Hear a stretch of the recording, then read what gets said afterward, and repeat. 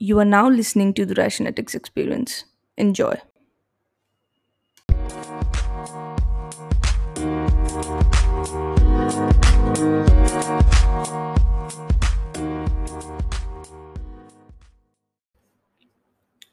Welcome back to another episode, and today we are discussing why some people look ugly as shit despite wearing expensive clothes. Now, actually, don't laugh. This is true. कुछ लोग महंगे से महंगे कपड़े पहन लेते हैं फिर भी बेकार लगते हैं यार. क्या दिक्कत है उनके साथ? एक्चुअली कपड़ों की दिक्कत नहीं है. दिक्कत उनके मन के अंदर है. एंड ये मैंने अपने आसपास भी देखा है. If you have some rich relatives, in rich I mean you might say who have actually more than you or something like that, you'll notice this. And just some are happy as shit. Some people, कितना ही उन्हें महंगा से महंगा कपड़ा पहना लो, उनके चेहरे पे कभी खुशी नहीं आएगी या वो कभी अच्छे नहीं लगेंगे. फिर भी मैं ये नहीं कह रही कपड़ों से खुशी आती है. कितना भी महंगा से महंगा कपड़ा पहना लो फिर भी खिलेंगे नहीं उसमें, क्योंकि साले अंदर अंदर कुड़ रहे होते हैं. और जो अंदर होता है वही बाहर आता है. ठीक है. जब आप हमेशा लोगों में कमियां निकालोगे, when you will be the fault finding person, जो हमेशा कोयले की खान में कोयला दिखेगा, हीरा नहीं, तो उसको हमेशा दुनिया काली दिखेगी.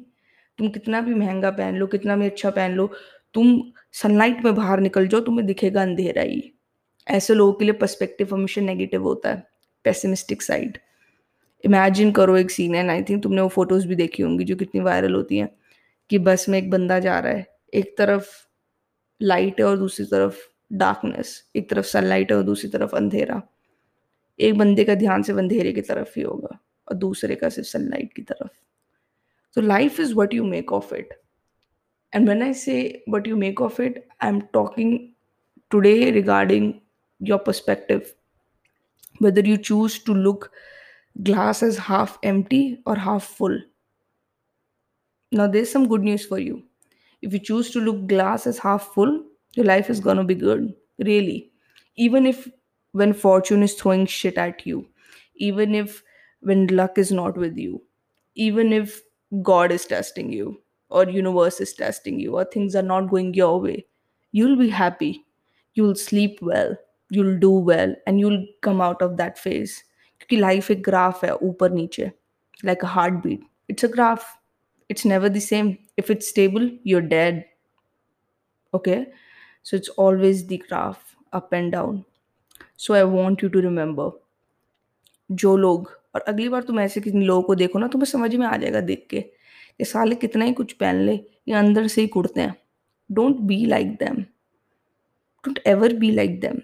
इनके जैसे लोग और बहुत हैं यार दुनिया में, जो अपना गंद फैलाते रहते हैं इधर उधर.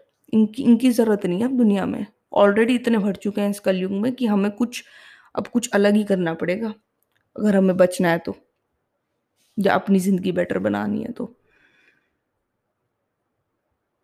कोयले की खान में कोयला मत देखो, हीरे को ढूंढो, ज़िंदगी अपने आप हीरा बन जाएगी. ठीक है. Start looking for diamonds. Look for diamonds. And ये लोगों में भी है. जब आप किसी से मिलते हो, उसमें या तो आप हज़ार कमियां देख सकते हो या एक अच्छी चीज़ देख के उनके साथ वो चल सकते हो. It's all your perspective. बेकार चीज़ें आपको देखोगे तो वो आपको परेशान करेंगी, अच्छी चीज़ें देखोगे तो वो आपको खुश करेंगी. ठीक है. Always look at the bright side. Rewire your brain to look at the bright side, at the good side, at the positive side, the light side. I want you to make, ये नहीं कि कोई तुम्हें utopian world नहीं दिखा रही मैं, जो पॉसिबल नहीं है. This is all true. This can all be done by you if you just look at the bright side. अगली बार किसी को देखो और अगली बार किसी सिचुएशन में हो, हमेशा देखना अपने पर्सपेक्टिव में कि क्या ये सिचुएशन दुखी होने वाली है या मैं इसको किसी तरह ब्राइट साइड में चेंज कर सकता हूँ. और मुझे बताना any example or one example when you turned around a situation for you, when you chose to look at the bright side. Trust me, it will make your day.